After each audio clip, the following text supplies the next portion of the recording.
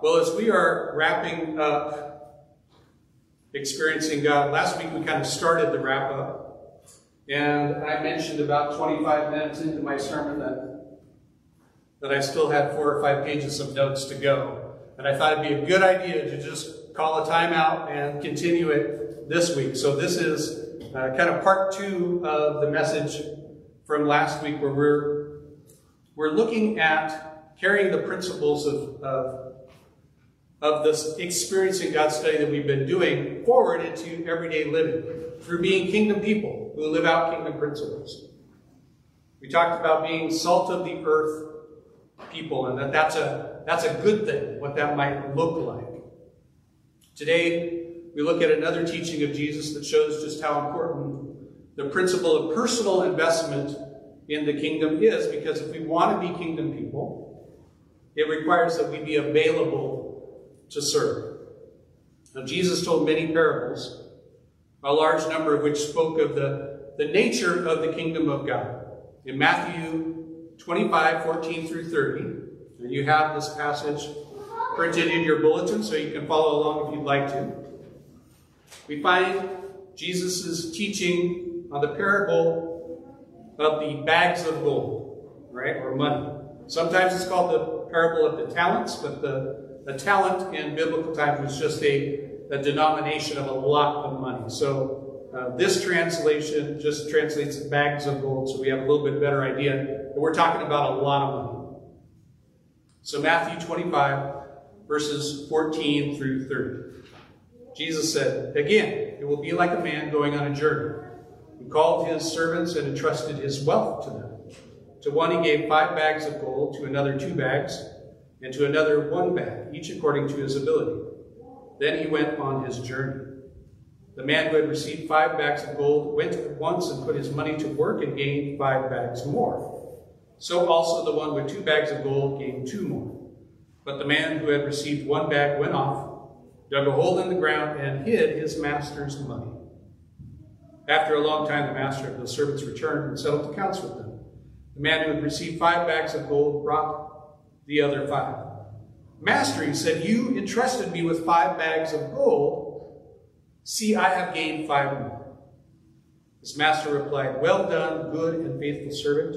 You have been faithful with a few things. I will put you in charge of many things. Come and share your master's happiness.'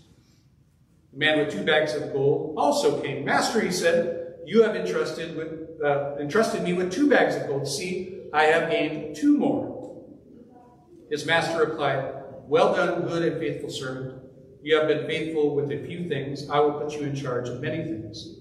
Come and share your master's happiness.' Then the man who had received 1 bag of gold came. 'Master,' he said, 'I knew that you are a hard man, harvesting where you have not sown and gathering where you have not scattered seed. So I was afraid, and I went out and I hid your gold in the ground.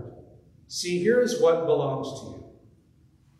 His master replied, 'You wicked, lazy servant. So you knew that I harvest where I had not sown and gather where I had not scattered seed? Well, then you should have put my money on deposit with the bankers, so that when I returned, I would have received it back with interest. So take the bag of gold from him and give it to the one who has 10 bags. For whoever has will be given more, and they will have an abundance. Whoever does not have, even what they have will be taken from them. And throw that worthless servant outside into the darkness, where there will be weeping and gnashing of teeth." Let's pray. God, we thank you for your word. We pray that you would bless our minds, bless our hearts, bless our ears to hear what you would speak to us today through your Holy Spirit. We thank you that when your word goes out, it does not return to you void, that there is power in it. And Lord, we pray that that power would be the power that changes our hearts and minds so that we would look more like your kingdom people today as a result. In the name of the Father, Son, and Holy Spirit we pray. Amen. How much has God given you? How much has God given you? Beyond just thinking of finances, What has God invested in you through others and through his Holy Spirit? The proper response to seeing how God has invested in us and blessed us is thankful stewardship and service. If you are a child of God, you are called to serve. Service involves time, talent, and treasure, personal investment and sacrifice, skin in the game, so to speak. Jesus wants bought-in disciples, not believers that play the game of churchianity.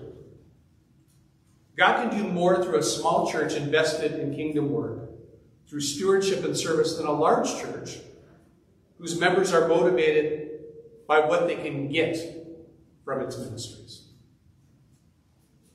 But where do we serve? And how do we properly apply ourselves to the task of stewardship? Well, a wise individual once said, if you aim for nothing, you're going to hit it every time. If the salt of the earth message was mainly about right character, the parable of the bags of gold is about right investment and proper attitude towards service.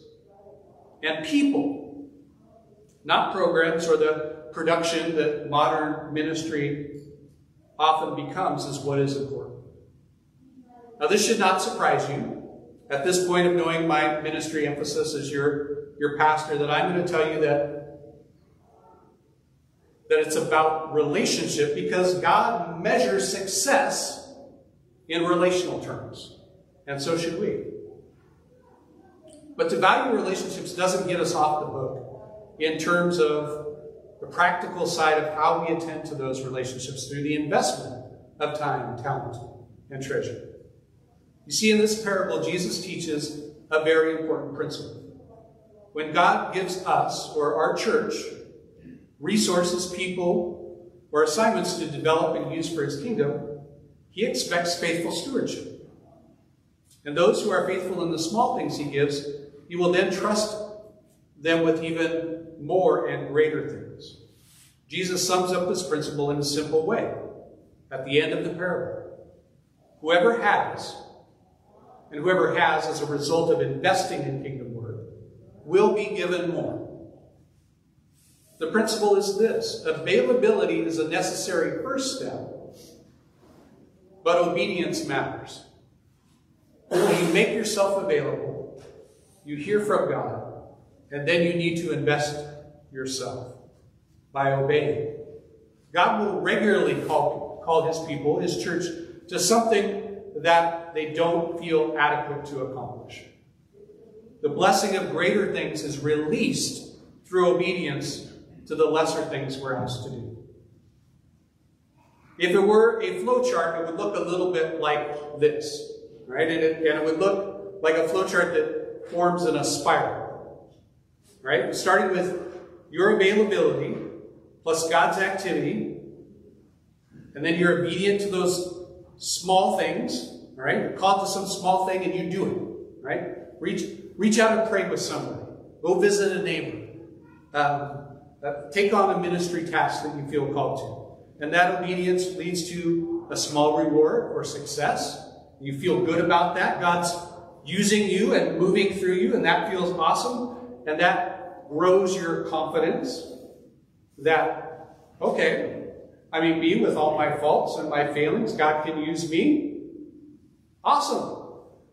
And then you make yourself available again, and God calls you, and you're obedient, and there's success. And so the whole time your sphere of influence grows based on your obedience to those lesser things.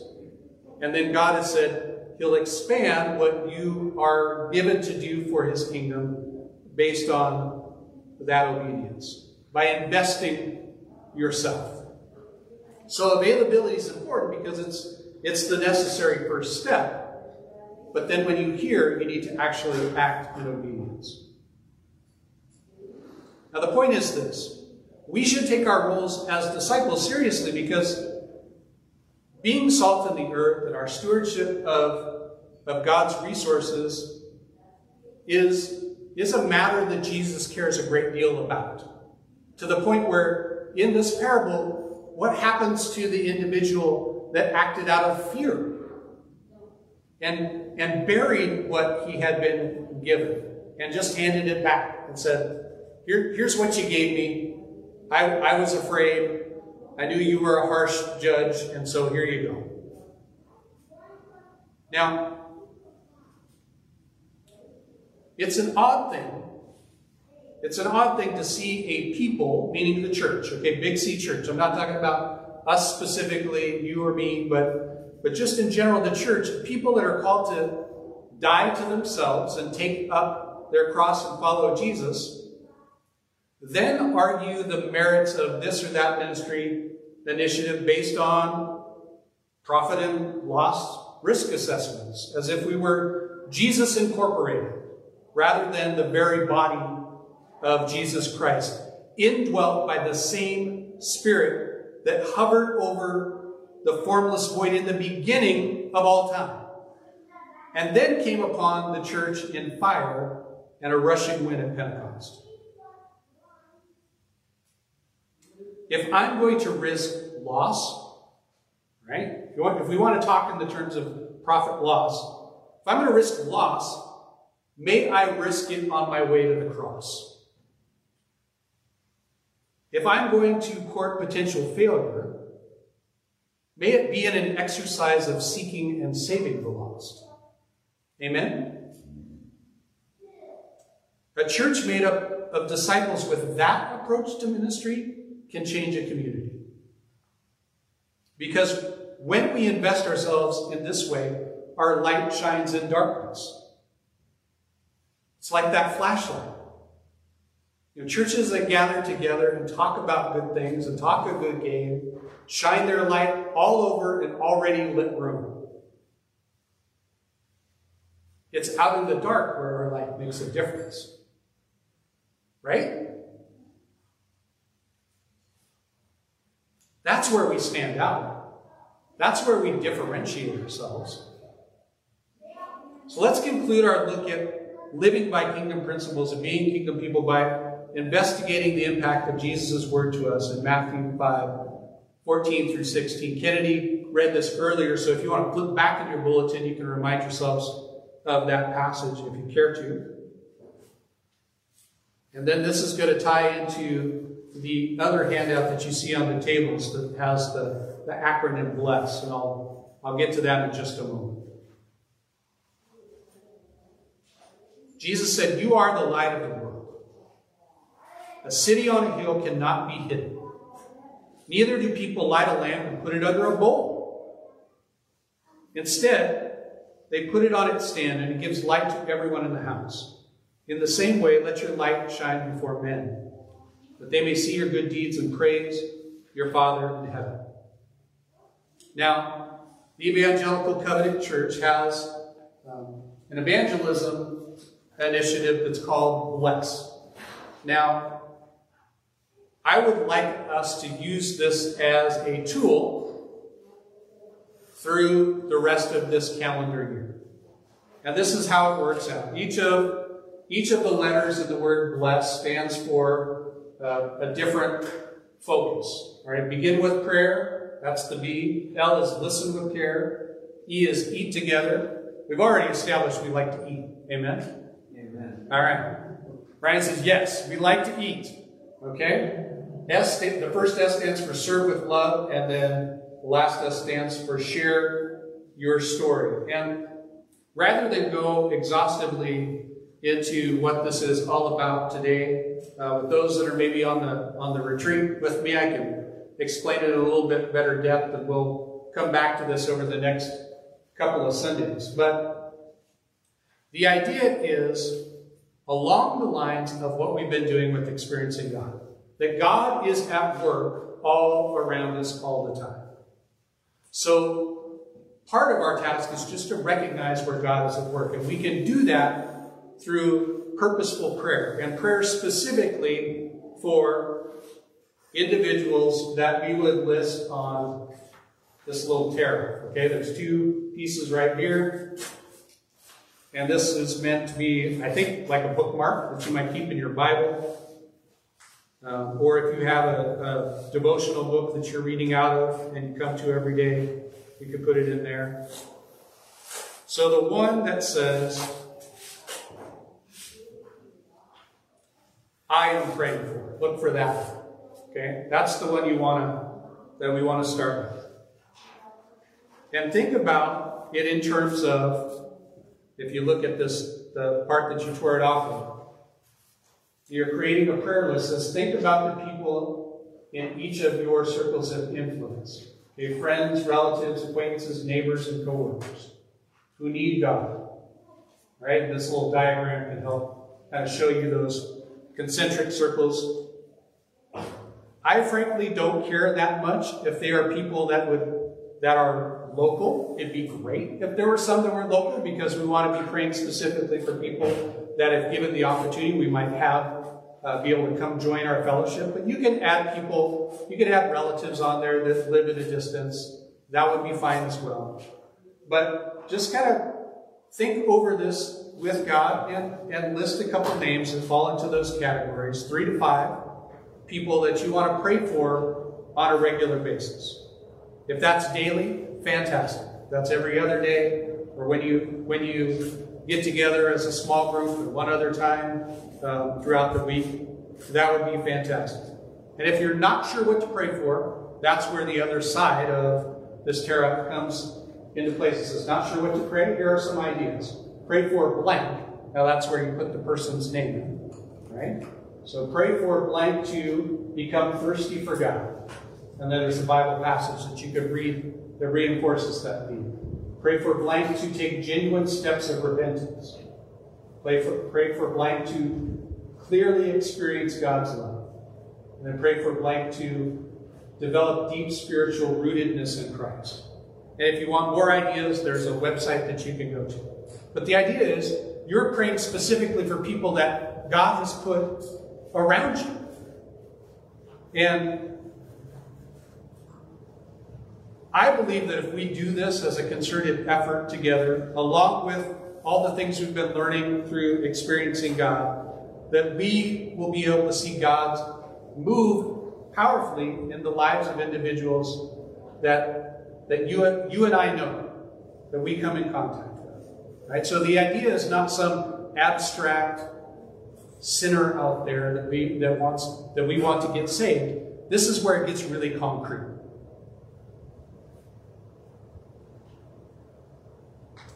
Now, as we think about being the light of the world,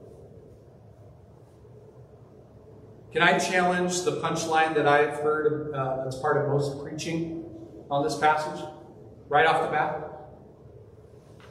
So it might be kicking a sacred cow, especially if this passage has been preached by a favorite minister of yours in the past.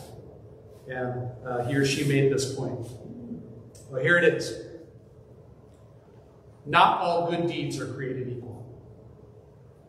Not all good deeds are created equal. We're to be the light, but who is it that our light is visible to? Who is it supposed to benefit? The unsaved. The unsaved, yeah. It's a relational light that's meant to reach outside the walls of the church. And we see that Jesus talks about that light, we know it's relational, and he's getting at the relational because he says the light gives light to everyone in the house. Right? You don't put it under a bowl. You put it up high so it gives light to everyone in the house. A relational aspect. And that we let our light shine before men so that they can see our good deeds and praise the Father in heaven. Relationship is always at the core of God's work in the world. We need to start with this understanding when we think about being light in the world. Because sometimes we think that being a light in the world means we just take the right positions. We hold to the truth. We post the occasional pointed meme on social media. None None of this is what Jesus is talking about here. Jesus is talking about being relational light to people who need it, who would otherwise be stumbling around a darkened household or not able to see on darkened streets. We can't think of light in just a scientific and personal task-oriented way. Like if I do the right things, that means that I'm properly invested and I'm shining my light. So not all good deeds are created equal. Our good deeds need to be benefiting other people, and specifically those outside of the church. It is good for us to care for one another. I mean, I lifted that up during our prayer time. That was awesome that Phyllis could say when I called her that Bradley had come over and Phyllis had gone and gotten her medicine. And that's an encouragement. We should encourage one another. But that's not what Jesus is talking about here. That's not the point of this particular parable. When we respond to God's invitation to an intimate relationship with Him, He brings us into partnership with Himself. And God's light invades our lives, and we are changed in profound ways. Then God Himself adds us to a local body of believers. And together we're the body of Christ in our community. God joins the light that He has placed in us with your light and your light and your light. And we burn brighter together than we would on our own. And that's important. That's one of the main reasons that we gather together. And this is the image of the city on a hill. And Jesus says that you can't miss the city on a hill when it's all lit up. You can see it from miles away. A group of Christians burning bright for God cannot be hidden. That light illuminates a path of repentance and relationship that's possible for everyone. That city on a hill nature of collective Christians shining their light means that we're ambassadors in our community, along with every other Christian church in the area. Kennedy spoke a couple weeks ago about the need for the church to work across denominational lines. This is a visible sign that we trust God's word, that Jesus is the head of the whole church, not just our fellowship. Christ Himself guides and works through our churches and us as individual members to accomplish the will of God the Father. The light that has been placed in us is evidence of the Spirit's work. That same Spirit that unites us to all other believers. With other believers shining as that city on a hill, we naturally impact those around us. This positive impact is the next relational point of this passage. Blackaby and King, the authors of Experiencing God, say, the Spirit that bonds you to other believers in the local church also bonds you to all other believers. God's people from every local body of Christ are part of God's kingdom. Christians are kingdom people, and Christ Himself is the eternal King over His kingdom. This is God's truth. And in Revelation 1:6, we read that we were made to be a kingdom together and priests to serve. We're to serve our King. A key aspect of serving Him is our personal participation in His mission to reconcile the lost world to Christ. Being in relationship with Christ, having that light placed in us, and being involved in His mission go hand in hand.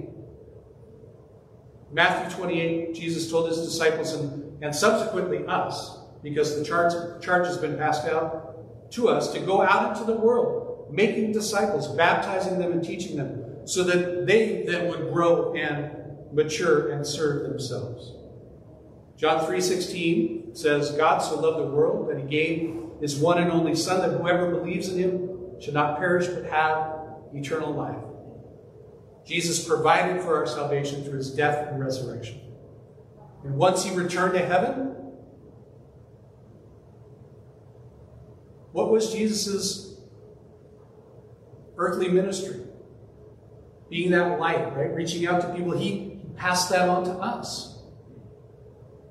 Jesus is still involved on earth, right? We believe that He's here with us, present in our fellowship. But as far as the physical representation, it's us. It's you and me. And Jesus is the head of his body, the local church, guiding it to do the will of the Father. So being a part of a church is a massive privilege. We have an amazing role to play in God's mission. We are established as the body of Christ so that Christ could continue his redemptive work in the world, bringing people to that point of confessing their sin, turning to God, and inviting Christ as Lord and Savior in their lives. We are that body. And our commission is to be Christ's redemptive agents in the community. So let's take those blessed materials this week. Your assignment is to be thinking about who specifically you could be praying for between now and the end of the year. There's going to be different things that are coming up, different activities that we're a part of, joining in with the Sharing the Harvest. Maybe somebody that's not ready to join us for church fellowship would go on a Saturday for apple pressing, right? And having some cider and being part of a harvest festival sort of thing. Advent is not that far away. Lots of churches, lots of families look for places to go to church during the holidays. Thanksgiving is coming up. There are going to be natural opportunities for us to think about inviting people to initial steps, maybe, in interacting with the body of Christ before coming to worship. But if you're bold and you feel like God's given you the opportunity, why not invite somebody to church? Again, I think though 3 o'clock on a Sunday afternoon is sort of an odd time to have church, what have I told you before? What are most of you doing after we're done with church here? Eating. You're going to go home and eat, right? Or go to the restaurant and eat. So if you've got somebody that you feel like God is asking you to be praying for and reaching out, the E in bless, we'll get to that in future weeks because we'll kind of focus on different aspects, but the E is for eating. Eating together. That was an important part of the early church. So invite somebody to share a meal with you. Say, come to church with me, and then together we'll go get a bite to eat, or come on over to the house and share a meal with me. So that's what the blessed materials are all about. I think it's a fitting way to kind of contrast as we wrap up experiencing God and get into some of the passages that we'll visit this fall and later Advent to kind of lead us to. Would you pray with me?